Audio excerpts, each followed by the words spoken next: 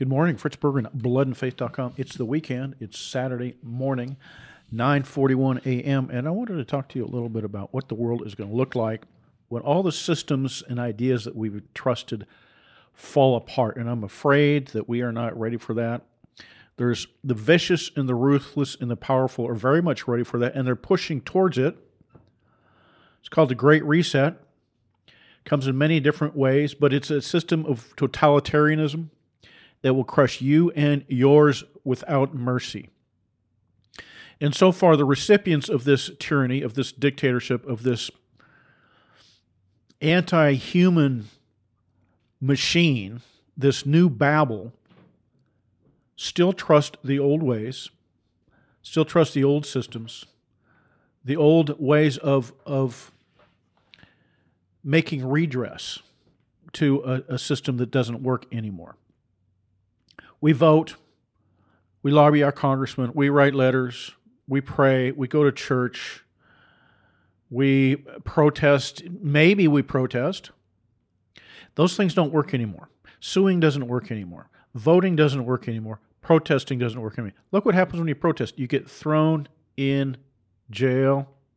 You get thrown in jail if you protest righteously. January 6ers, oh, you're an insurrectionist, Fritz, you're an insurrectionist. Listen, you want to know what an insurrection looks like?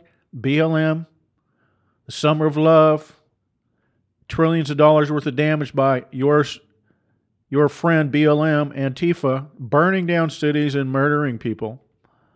And the Vice President of the United States sets up a fund to bail them out of jail. It's already gone kinetic. I've said this many times. It's already gone kinetic. But if you protest peacefully, and your name's Ashley something or other, you get shot in the brain by a federal bureaucrat that's armed with a gun and a badge. Now, had the roles been reversed, had Ashley Babbitt not been white, had the shooter not been black, but in fact, had it been a white shooter shooting a black woman that was part of Antifa or BLM, it would be all over the news. There'd be more riots. But it's okay for a black man shooting a conservative white woman. He's heralded as a hero. This is how your world has changed.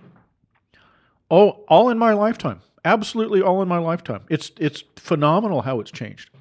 You know darn well, had Ashley Babbitt been a black woman shot by a white man in a BLM type of venue or event, it would still be in the news. That person would go to jail for the rest of their lives. This guy, running free, he's a hero as far as the government's concerned. Let's say you're a member of the PTA and you don't like this hatred towards white people that's being taught, and you show up to protest it. The FBI puts your name on the list. It's already gone kinetic. Tyranny already rules in the United States. The United States has become like the Soviet Union of the 1920s, 30s, 40s, and 50s. Oh, what about the camps? What about the Jansexers in jail? What about people losing their jobs for having the wrong politics, wrong religion?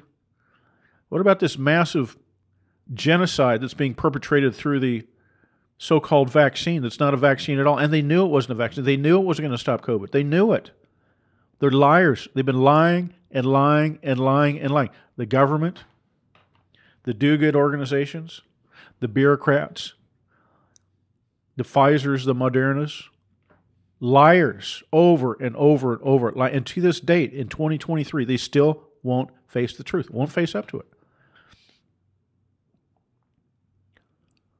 Elections that are stolen, 2020, 2022. Courts that refuse to address it, refuse to take it seriously.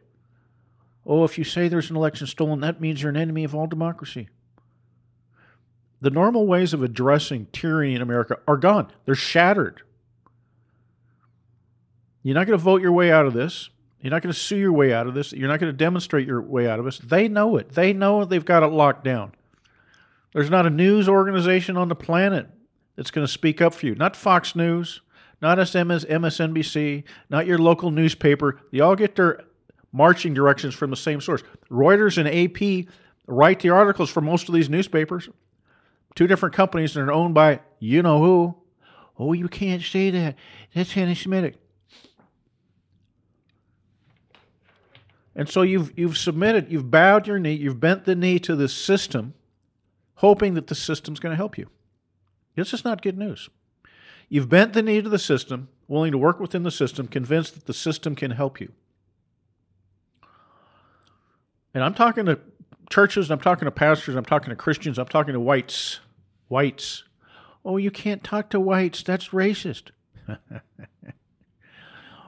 And the message today, it really is simple. You need to toss out all your old preconceived notions of what it meant to be an American, what it meant to work within the system, what it meant to compromise, what it meant to get along, what it meant to vote and demonstrate and talk and have freedom of speech. It's gone.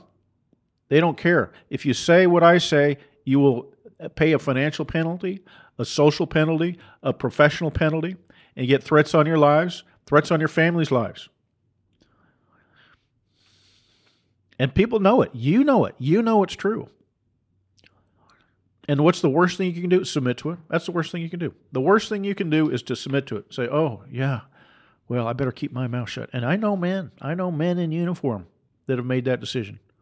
Walking away from conversations because somebody can accuse them of being racist or sexist or homophobic. The mere threat of a rumor of somebody accusing you is enough to make military men run in terror. And the average American, and a lot of pastors. Why am I picking on the pastors? If you listen to me for any length of time, you'll know that I have a great amount of admiration and respect. I'm a guy that's been fired from 3 different church jobs. I have a great amount of respect for pastors. I know how hard the job is. And no, I didn't steal the money. I didn't sleep with the church secretary. It's a hard, thankless job. Nobody knows how lonely that is except the guy sitting in that chair. It's a lonely, tough job.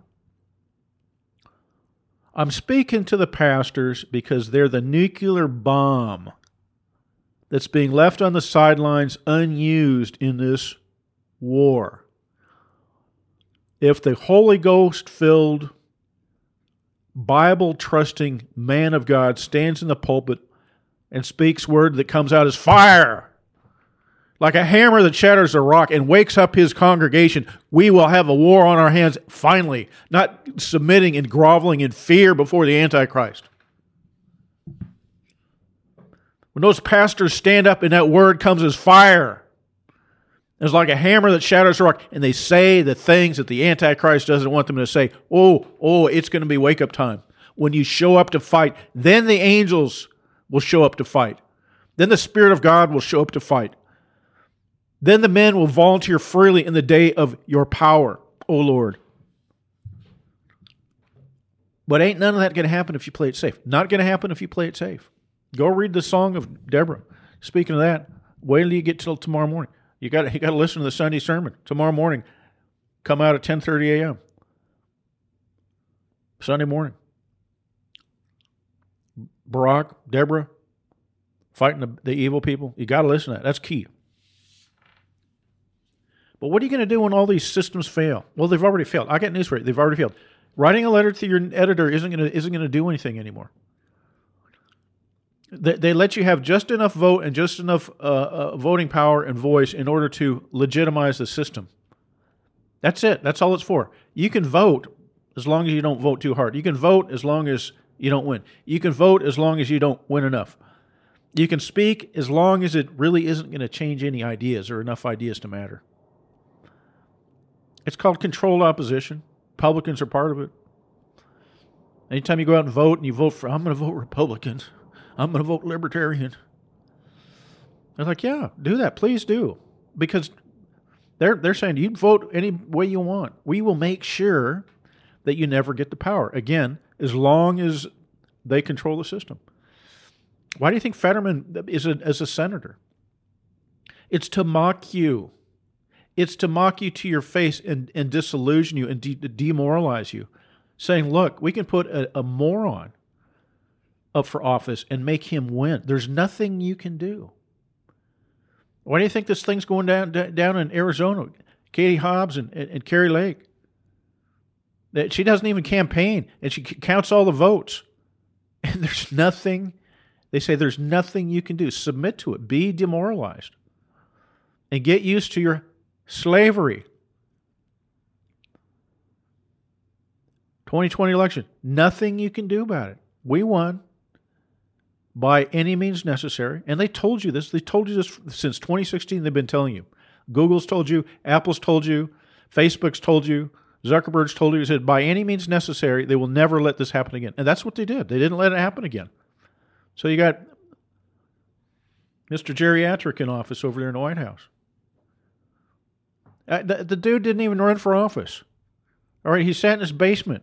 Nobody knows how the vice president was picked. Nobody has any idea. The Democrat Party had their little national convention, which is normally 24/7 on the TV. It's nowhere to be seen. Oh, it was COVID. Oh, well, how convenient was that? Nobody even knows why she was chosen. Nobody even knows who was behind the scenes pulling the strings. That's your democracy in America. The system's broken. You cannot get our country back by relying upon the system, because the system is now against you, Christian, white man, and patriot. Hatred towards white is normalized in our public schools. It's normalized in corporate America. It's normalized in government bureaucracies. And yeah, they gussy it up a little tiny bit. Diversity, equity, inclusion. Promote anybody that's not white, not straight, not Christian. It's a pagan religion. It's an anti-Christ, anti-white religion. Nothing to do with logic. And they can paint it up with all their little academic slogans. It's hatred towards you, hatred towards your ancestors, hatred towards your children, and the goal is the elimination of your children. You don't have to look far. Go look at what Jon Stewart said, a Jewish man who hides. And this is a common theme. Remember, Esther, the Jewess, she hid. She was Jewish. She becomes the king's wife. Becomes the queen, but she hid her Jewishness until it was time to pull the strings. She said, oh, I'm a victim. We're victims. Jon Stewart, I don't know, whatever you want to call the guy, comedian or whatever he is. Nobody even knows he's Jewish. Changed his name. Out there, very open, or hatred towards white people. Hatred towards white people. You've got all these Jewish leaders, intellectual leaders, cultural leaders, from rabbis to writers, to university professors like Noel Ignatieff, writers like Susan Sontag, different rabbis, calling for the absolute elimination of the white race. Openly. You got prime ministers of the state of Israel mocking the United States, says we're going to destroy that country anytime we want because we're the ones that rule over that country. Ariel Sharon, I said it openly. It's don't worry about Americans. They'll do what we tell them to do.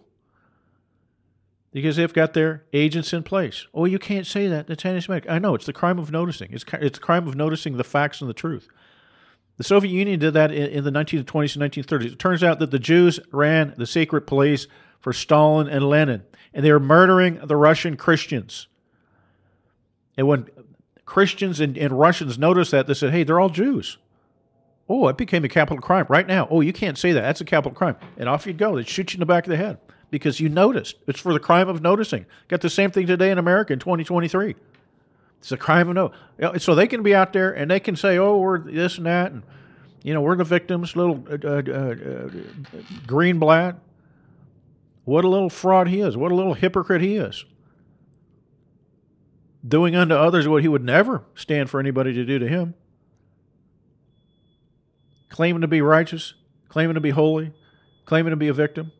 And they're out there writing letters to get people fired for their jobs for having the wrong religion or for the crime of noticing. Look, the system's broken. You're not going to win through the system. Now, what am I advocating? What am I calling for? I'm calling for you to lift up your voice and say the forbidden things. You've got to say the forbidden things. And it starts in the pulpit, man. It starts in the pulpit. If the pulpit can't do it, there's no hope for America. There's no hope for Christendom. There's no hope for white people if the men in the pulpit can't say what Jesus Christ said. You got to lift up your voice. What are they going to do to you? Kill you? Fine. If you can't deal with that, you're in the wrong job. You shouldn't be in the pulpit. You should not be in the pulpit. If you're afraid for your career and your money and getting fired, you're not qualified to do your job. You're not qualified. In fact, you're not qualified to be a Christian. How do you overcome the evil one? by the blood of the Lamb, by the word of your testimony, and not loving your life even unto death. And if you can't do that, you disqualify yourself from serving Jesus Christ. You disqualify yourself. You're not worthy. Jesus said, you want to follow me? Baby, you better pick up a cross. And we hear that, heard it all our lives. But what does that mean? How about saying what Jesus Christ said and not caring what the consequences are?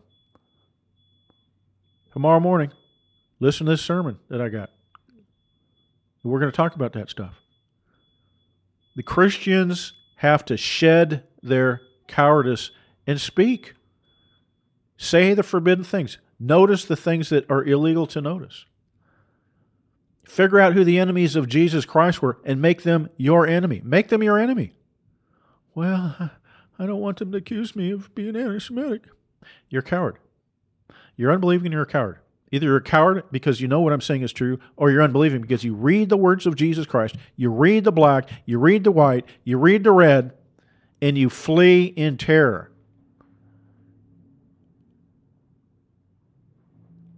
Revelation 21:8. The first people in line to hell are the cowards. Second are the unbelieving.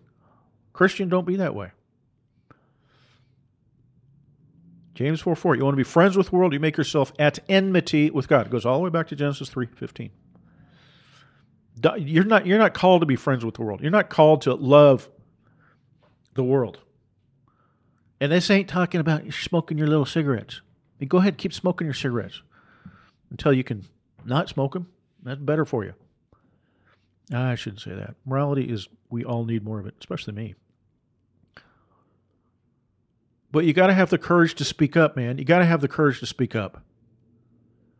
And if you don't, you're not a man. Sorry, you're not a man. If you can't show up for the war, you can't show up to the battle, you're not a man. You disqualify yourself from the kingdom of God. You disqualify yourself from eternity. You disqualify yourself for being a soldier to Jesus Christ. Oh, he said soldier. He's advocating violence. You disqualify yourself from being any use to Jesus Christ. This ain't a religion, dude. This ain't a religion. It's personal loyalty to our monarch. Personal loyalty to Jesus Christ. Stop looking at this as your religion. Oh, Jesus saved me from my sins. It's like, somebody's passing out free candy. Oh, I'm going to take some free candy. I'll throw it in the drawer. I might need it someday. No, man. No. We have a king. We have a monarch. White man. Christian. Swear allegiance to him. He's your defender. He's your savior. He's your king. He's your defender. Defender from who? From the synagogue of Satan. From Satan and his hands and his feet in this world. The synagogue of Satan. 1 Thessalonians 2:15. The Jews. They killed the prophets. They drove Paul and the apostles out. And they're the adversaries against all mankind, according to the Holy Scriptures. According to the Holy Scriptures. Well, I can't say that. It's scary. Come to bloodandfaith.com, man. Read the Scriptures, be liberated. What radicalized me? What radicalized Fritz Berggren? John chapter 8. And the Revelation. And the epistles of St. John. And the book of Esther. And the book of Genesis. All the Holy Scripture. Genesis 3:15 liberated me. Genesis 3:15 liberated me. Once you understand that the enmity is perpetual and forever, and that God put the enmity there. God put the enmity there. Not your sinful heart. Your sinful heart did not put the enmity between you and the enemies of Jesus Christ. That was not it.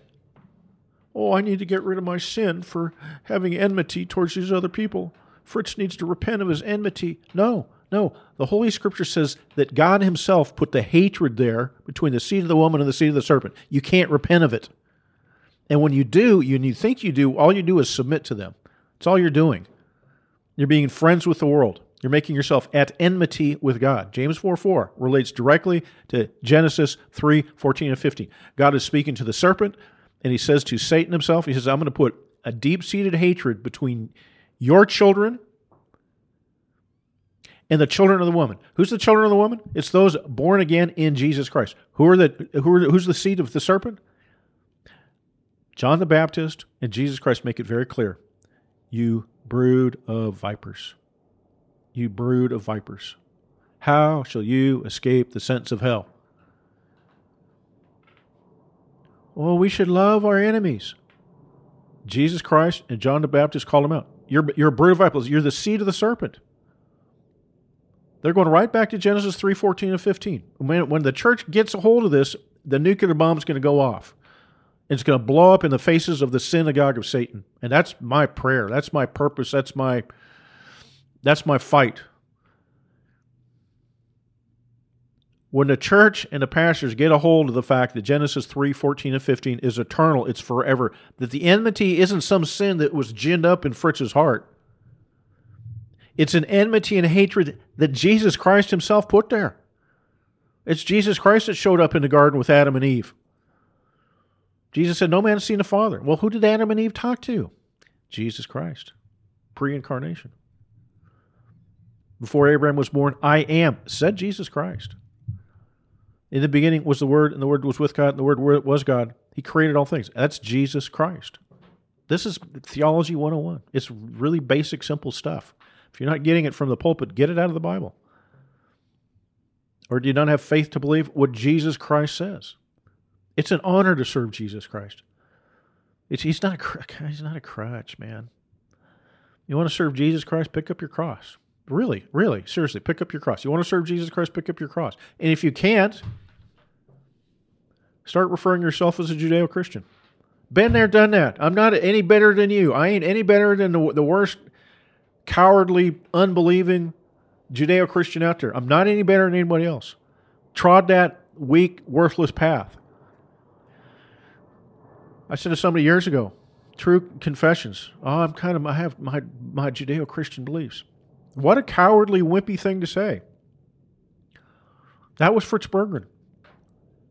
Somewhere along the way, I picked up my big boy pants, put them on, one leg at a time. I said, I don't want to live this way. I'm not going to live this way. I'm loyal to my monarch. I'm loyal to Jesus Christ. Come hell or high water. I've sworn an oath for eternity, forever and ever and ever, that I'm loyal to Jesus Christ and I'm loyal to His Word. How are you loyal to Jesus Christ? Be loyal to His Word. Be proud of what He said. Say what He said in the face of the synagogue of Satan. Notice the synagogue of Satan. Violate their taboo. Their greatest taboo is to notice them. Lest you're going to fawn over them and worship them and grovel before them, which Jesus Christ never did. Nor did Elijah, by the way. Nor did Samuel, by the way. Samuel hewed Agag to pieces before the Lord at Gilgal. Chopped up that bad boy. Chopped him up into pieces with a sword. Oh, are you advocating violence? Christian, why do you grovel so you don't offend the seed of the serpent? Why? You need to have a greater fear of offending Jesus Christ. Be afraid of offending Jesus Christ. Be afraid of being ashamed of His words. People go around and say the silliest things. They don't do it to honor Jesus Christ. They do it to honor the Antichrist. They do it because they're fearful of the Antichrist. They're afraid. They're terrified. Well, I'm not afraid of anything. Well, why don't you say what Jesus Christ said? Well, and the excuses start rolling. I think maybe you took it out of context. I think maybe you just have hatred in your heart. No, I do. It's called an enmity that Jesus Christ Himself put in there. Genesis 3:15. And if I'm wrong according to Scriptures, you write me a letter and you tell me how I'm wrong. Tell me why I'm wrong. I've gone from Genesis to the Revelation. There's an enmity between the seed of the woman and the seed of the serpent. They cannot go away. Will never go away because God put it there.